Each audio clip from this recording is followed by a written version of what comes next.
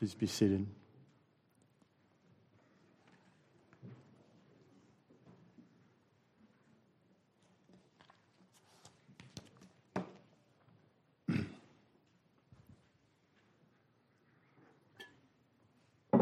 Well, our sermon text today continues from where I preached last time I was here, when we looked at the introduction of the book of Hebrews, chapter 1, verses 1 through 4. Today, we will finish the chapter, verses 5 through 14, but in order to get full context, we will read the entire first chapter of the book of Hebrews. So here again, in one of the most theologically rich and gloriously Christ-honoring books of the Bible, Hebrews chapter 1, verses 1 through 14. I invite you to notice, before we pray and read the text, that the writer develops the idea that Jesus is better than angels. So let's pray and ask God to bless a reading of our word. I ask you to stand in honor of God's word. You may stand, please. And let's pray as we read. We pray for God's guidance as we read God's word. Let's pray. Dear Father in heaven, thank you so much for your word. We sometimes take for granted the awesomeness of your word. May we never do that, Father. Forgive us for when we do. By your Spirit, we pray, Father, that you will help us to understand this word, that you will open our hearts, open our minds, open our ears to hear great and wonderful things in your word. We pray this by Christ our Savior. Amen. So again, I'll be reading from Hebrews chapter 1, the entire chapter, verses 1 through 14. This is the Word of God, and it is absolute truth. In the past, God spoke to our ancestors through the prophets at many times and in various ways. But in these last days, He has spoken to us by His Son, whom He appointed heir of all things, and through whom also He made the universe. The Son is the radiance of God's glory and the exact representation of His being, sustaining all things by His powerful word. After He had provided purification for sins, He sat down at the right hand of the Majesty in heaven. So He became as much superior to the angels as the name He has inherited is superior to theirs. For to which of the angels did God ever say, "You are my Son, today I have become your Father"? Or again, "I will be his Father, and he will be my Son"? And again, when God brings His firstborn into the world, He says, "Let all God's angels worship him." And speaking of the angels, He says, "He makes His angels spirits and His servants flames of fire." But about the Son, He says, "Your throne, O God, will last forever and ever. A scepter of justice will be the scepter of your kingdom. You have loved righteousness and hated wickedness. Therefore God, your God, has set you above your companions by anointing you with the oil of joy."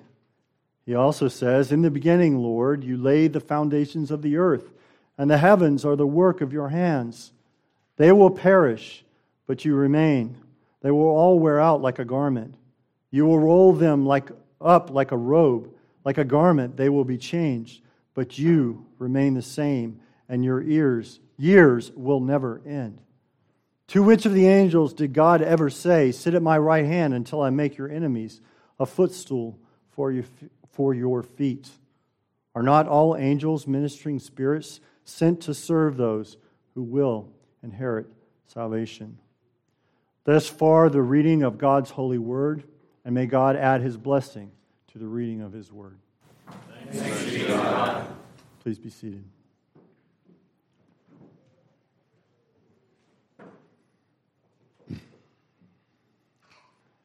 As I pointed out when we covered the introduction to this book a few weeks ago, a book that is very likely a Pauline sermon circulated as a letter, the theme of this book is simple. It is this: Jesus is better. Jesus is better. He's better than Moses. He's better than the prophets and the priests of the Old Testament, including Aaron and Melchizedek. His person is better. His work is better. And the covenant He came to initiate is better. Basically, Jesus is better than anyone or anything of which we can think. But before the writer or preacher, as the case may be, tells us that Jesus is better or greater than anyone else or anything we can imagine, those things I mentioned, after his introduction, he tells us that Jesus is better than angels. But really, not just better, not just greater, so much better, so much greater. So much greater that we can hardly conceive it. Now, angels are great. We love angels. Remember when they were a thing, angels?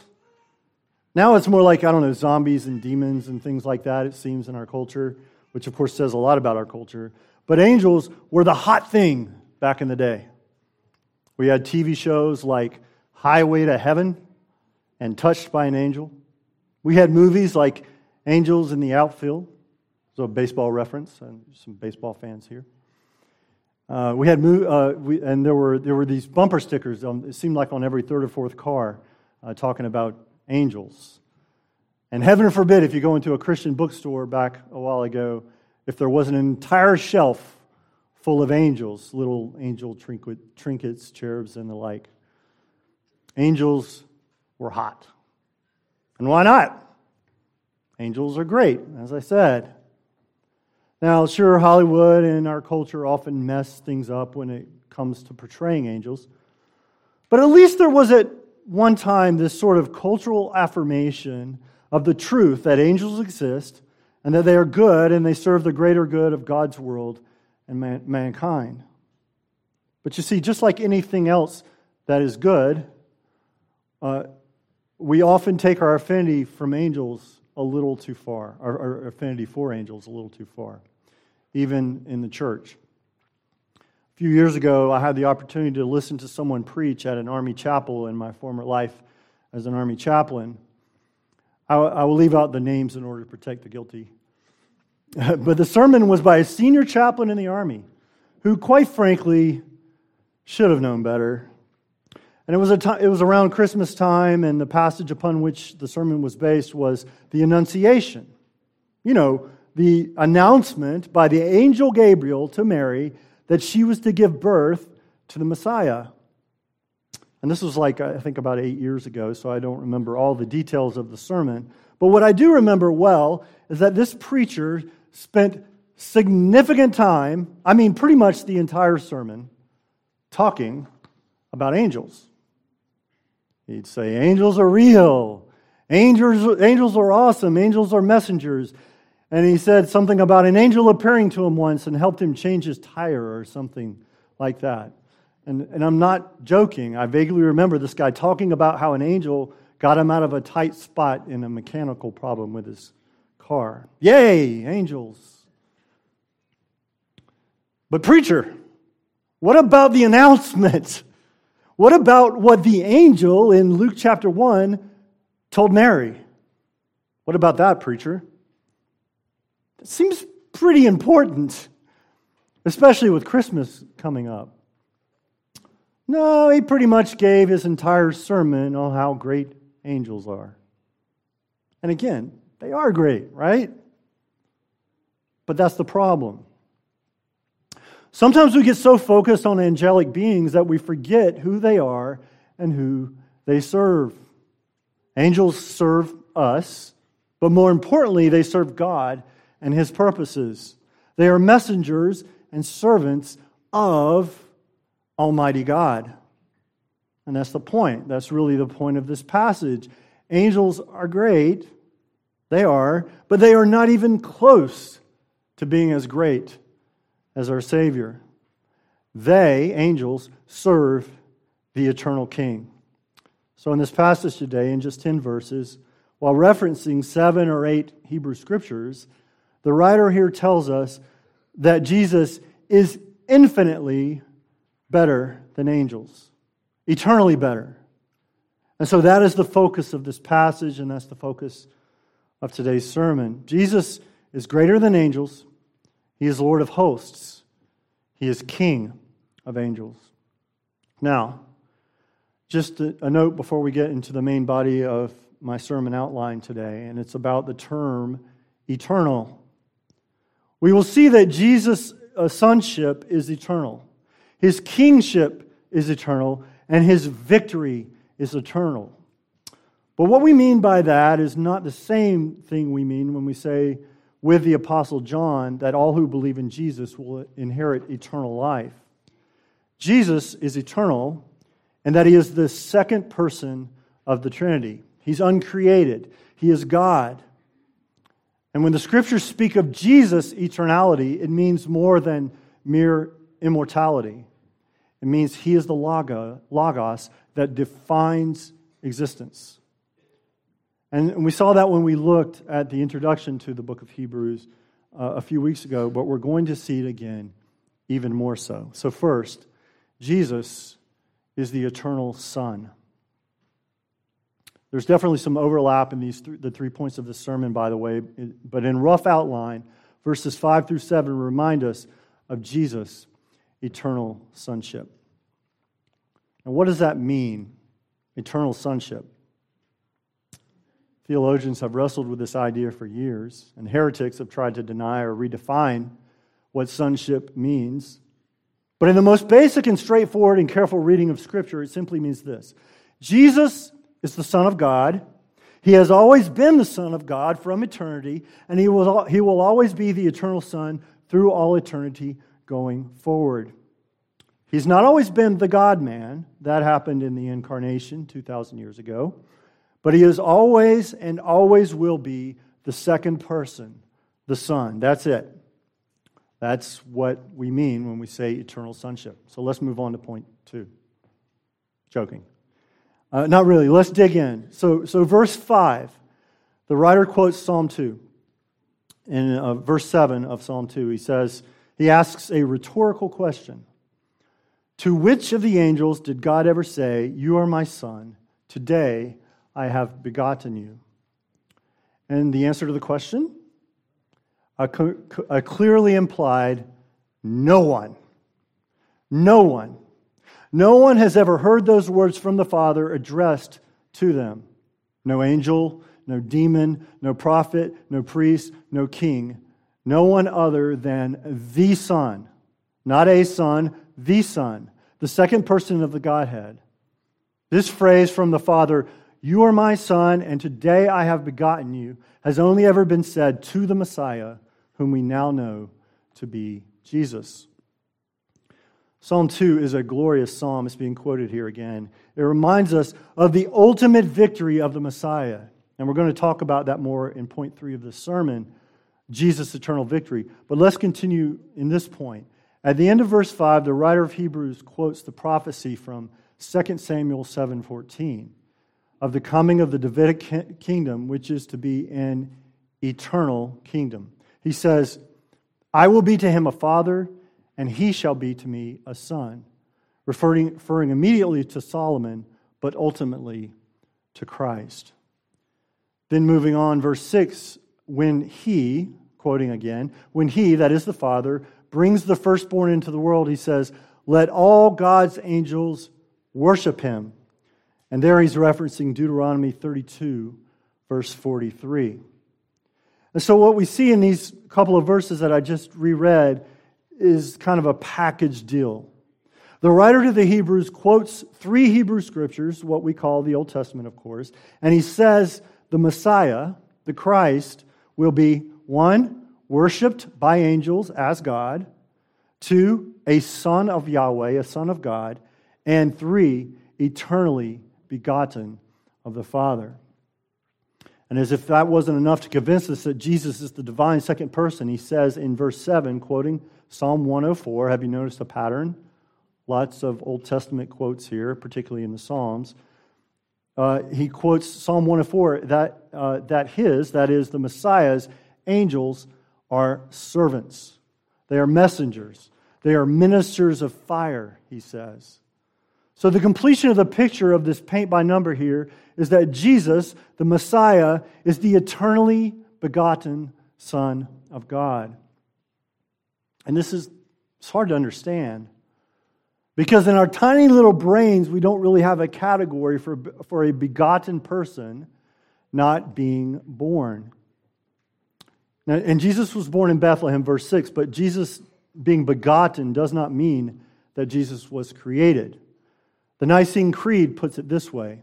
We believe in, quoting, one Lord, Jesus Christ, the Son of God, the only begotten, begotten of the Father, before all ages, light of light, true God of true God, begotten, not made, of one essence with the Father, by whom all things were made.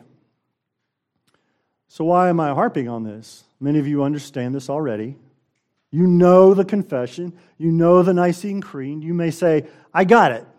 Jesus being born, I got it. Jesus being begotten does not mean he was born or created. I already believe that.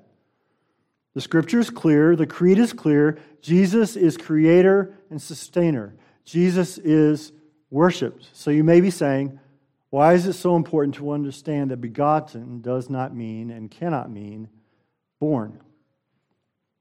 Well, I'm thinking primarily of those folks that will come to your door.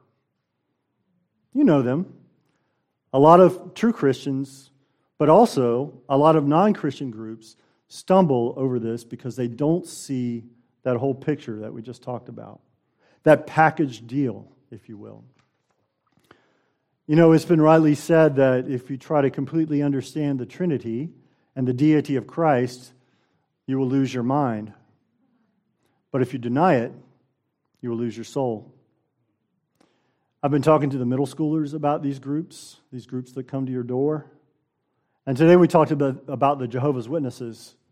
And here's a tip, by the way. They do not truly represent Jehovah, and they do not represent the true God, and they do not come with a truthful witness. And what do the Jehovah's Witnesses teach about Jesus? They teach that he is an angel. Not just any angel, but the archangel Michael, but an angel nonetheless. But you see, that creates a problem for the Jehovah's Witnesses because Jesus is worshipped according to the verses we just read. Jesus is the Son of the Father, not a Son of the Father. He is eternally begotten. He is the Son of God, begotten, not made. Eternally begotten of the Father. We don't worship an angel. Jesus is far superior to angels. And as we saw in our reading in the book of Revelation today, angels are not to be worshipped. But Jesus is, because he is the eternally begotten Son of God. When we were first assigned to Fort Bragg back in 2016, by the way, in my prayer I wrongly said Fort Bragg, but it'll always be, I guess, the fort formerly known as Bragg. But when we first got to Bragg in 2016, I was assigned as a chaplain to the Pope Chapel. And at that chapel, we had this really cool statue of the Archangel Michael. And some of you may have seen it before, and it was awesome. He had wings, and he had a sword, and he's apparently killing Lucifer or something like that. I looked it up because I wasn't really sure. And again, some of you have seen this statue. It was really cool. But really the sad part of that statue is that the Catholic community there at Pope Chapel, they will pray, maybe not to the statue, but to Michael. They pray to this guy, and they pray to other angels. And that is forbidden in Scriptures, as we've already seen. We should never dare to elevate Michael or any other angel or heavenly being above Christ. That is blasphemy. And the writer of Hebrews reminds us of this. Only Christ is to be worshipped. Only He is the eternal Son. Only He is to be prayed to along with the Father and the Son and the Spirit. Let us not fall into the trap of putting angels above our Savior. May it never be. Only Jesus is the only begotten of the Father. But not only is He the eternally begotten Son, He is also the eternal King. This is found, if you're making notes in your outline, in verses 8 through 12. And we covered this last time, that Jesus is king, but it's worth repeating. Why is Jesus better than angels? It's not just because he's eternally begotten, but it's because he is seated at the right hand of God the Father in heaven on an eternal throne. Verses 8 and 9 clearly present Jesus' current monarchical reign as King of Kings. In verse 8, the writer is quoting Psalm 45, verses 6 and 7. And in verse 9, he is referencing Isaiah 61, verses 1 and 3. Here are those two verses again as a reminder. Verse 8, but about the Son, he says, your throne, O God, will last forever and ever. A scepter of justice will be the scepter of your kingdom. Verse 9, you have loved righteousness and hated wickedness. Therefore, God, your God, has set you above your companions by anointing you with the oil of joy. So the Father says even more glorious things about the Son in these two verses. He's just piling on the glory. Glory upon glory attributed to the Son. Is it any wonder that He's greater than angels? And notice, it's not just the throne that He describes here. He describes the scepter. We've all seen the thrones and the crowns and the scepters in movies or TV shows that portray earthly kings. At the recent coronation of King Charles, there were all these elements. The crown and the robe and the scepter and the orb thingy. That thing just reminds me of the holy hand grenade from Monty Python, but I digress. And all these elements represent the authority invested in the king. And here in this passage, Jesus is standing with his scepter of justice, administering justice in his kingdom with his glorious royal scepter. And then it says, he, meaning Jesus, loves righteousness and hates wickedness. It also says he has joy. Not just joy, not just happiness, but joy, true joy. I think there's a really important point of application here for us. You know, our culture talks about justice, social justice, and our leaders and politicians want to impose righteousness and their form of goodness on us. But we as Christians are truly the only ones with a basis for justice and righteousness. We are the only ones with a basis for judging what is good or wicked. Because we are servants of the one who is perfectly just and perfectly righteous and reveals wickedness by His law. We have Jesus and we have His Word to remind us of these things. We are to live righteously according to His Word. We are to hate what is evil and to cling to what is good. And of course, that starts with hating the evil in our own hearts and seeking to live out that righteousness of Christ in our lives and in our relationships. And then there's joy. Our Lord went to the cross for us, the Bible says, for the joy set before Him. And now as the eternal King, He exudes eternal joy. He radiates it. And we, the redeemed of Christ, are recipients of that joy. We of all people should exude joy. Yes, we face pain and discouragement and difficulty like everyone else, but we have been redeemed by the one who not only radiates joy, but is the very source of joy. And the angels are joyous. But Jesus didn't die for the angels. So how much more of those of us whom He has died, how much more should we experience joy? David prayed in deep repentance, "Restore unto me, O Lord, the joy of your salvation." The Apostle James, Jesus' half-brother, said, "Count it all joy, my brothers, when you experience hardship." We have the marvelous benefit as Christians to understand and experience true, lasting joy, eternal joy. So how dare we not embrace that joy in Christ as His followers, His redeemed? We're already kind of short on time, but in verses 10 through 12, we see a reference back to Jesus' role as creator and sustainer of all things. The writer of Hebrews quotes Psalm 102, verses 25 through 27, reminding us that Jesus is far superior to angels because he created those very angels. And this is the reason we can say with confidence that Jesus is our eternal King. He laid out the foundation of the earth, and his years will have no end. He is eternal. He is the Creator. He is our eternal King. But let's look at that last point now, that Jesus will have eternal victory. First, working backwards, verse 14 reminds us, yet again, that angels are mere creatures. They are ministering spirits who are sent to serve God and us, God's people. But verse 13 is where I want to camp out for just a minute. In that verse, we see God the Father speaking as quoted from Psalm 110 and asking another rhetorical question to which the answer is no one. So that means that this entire section of Hebrews begins and ends with a rhetorical question to which the answer is no one. Quoting verse 13. And to which of the angels has he, the Father, ever said, sit at my right hand until I make your enemies a footstool for your feet?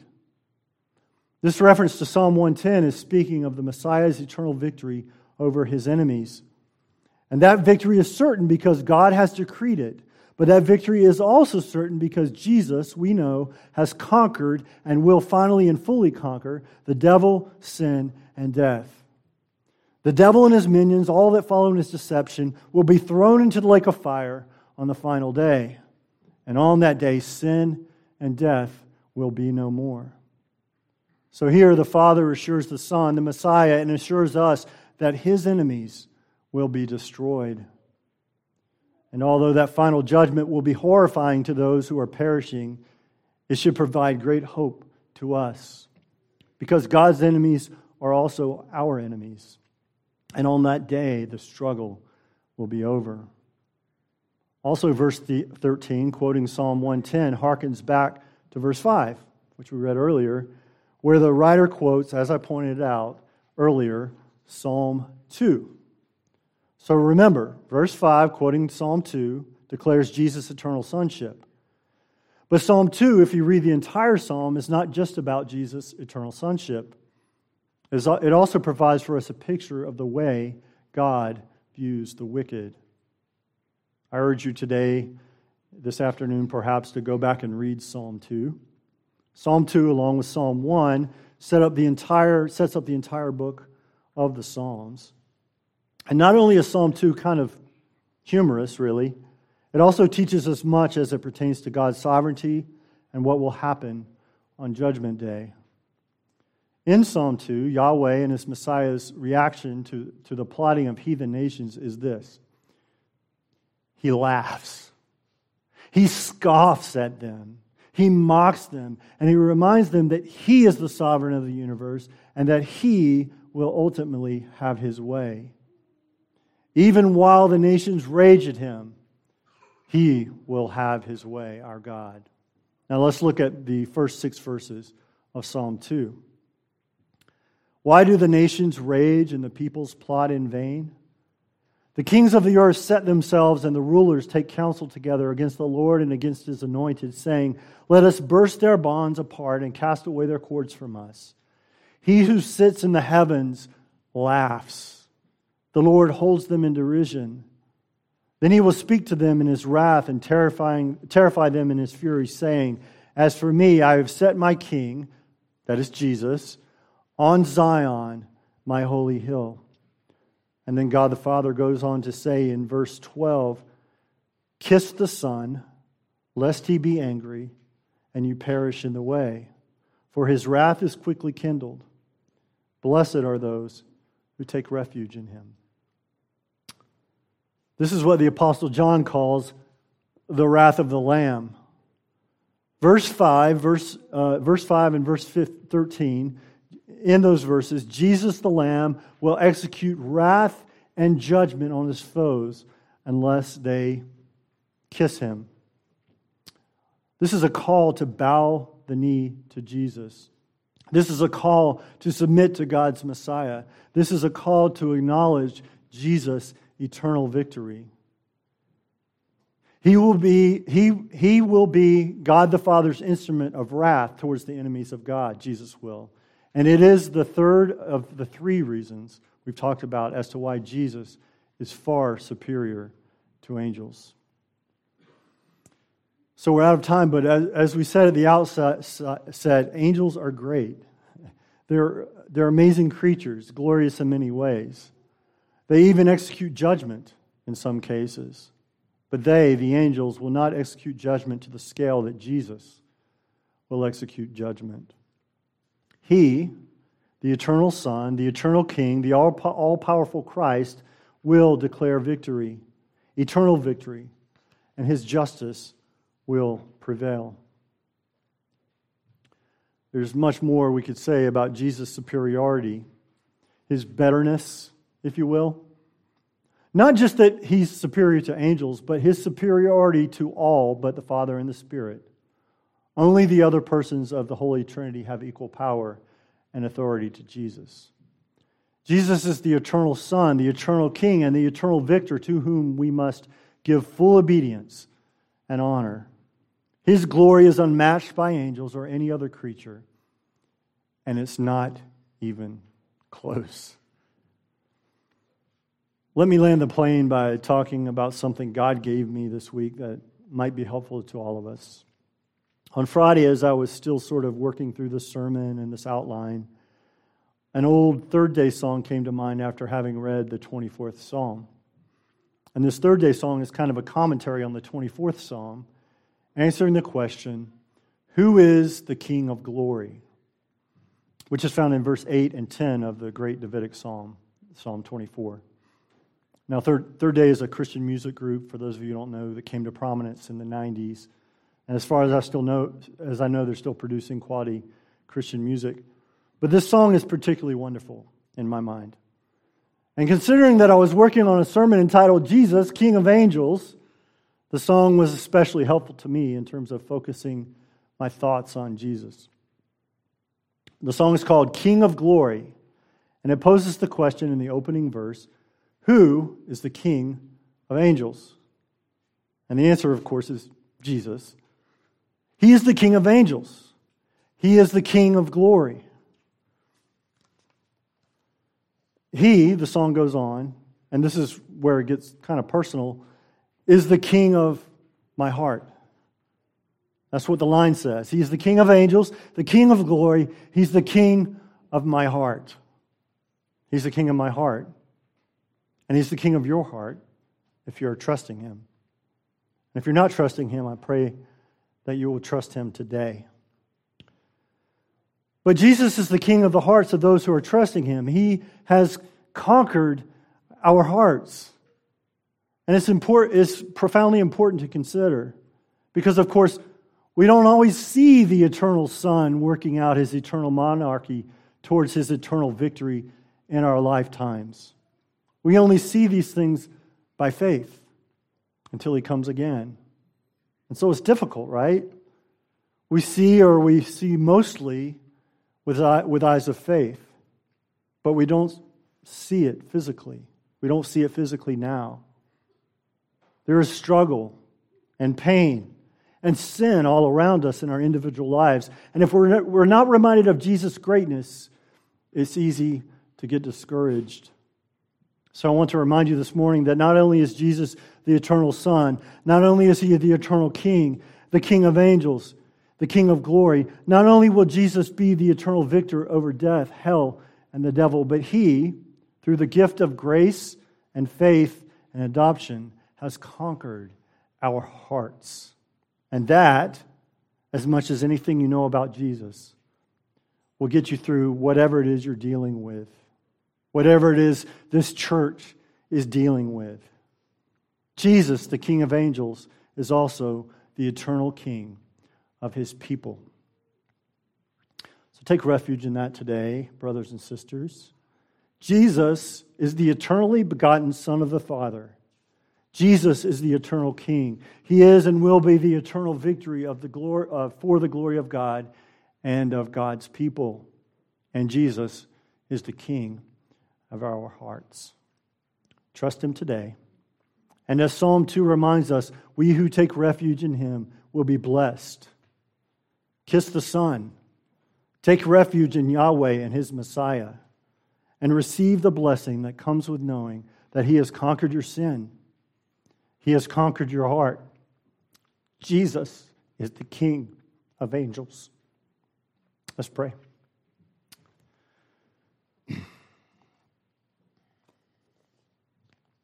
Dear Jesus, you are the King of angels. And your heavenly Father, the eternal relationship between your Father and you, Jesus, He reminds us over and over again through the Psalms, through the writer to the Hebrews, that you are the eternally begotten Son. You are the eternal King. You are the eternal victor. And that your Father is pleased with what you have accomplished for your people. You have conquered our hearts. Conquer our hearts again today. We pray this in the name of Jesus, to Jesus, by the Spirit. Amen.